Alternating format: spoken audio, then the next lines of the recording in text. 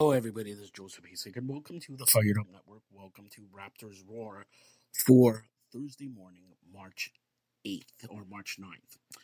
Last night at the Crypto.com Arena, the Raptors took on the LA Clippers.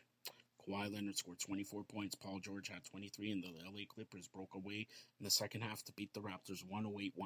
Leonard also had a season-high 12 rebounds against the team he helped lead to the NBA title in 2019.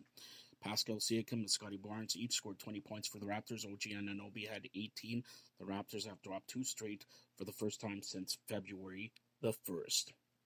Zubik added 17 points for the Clippers.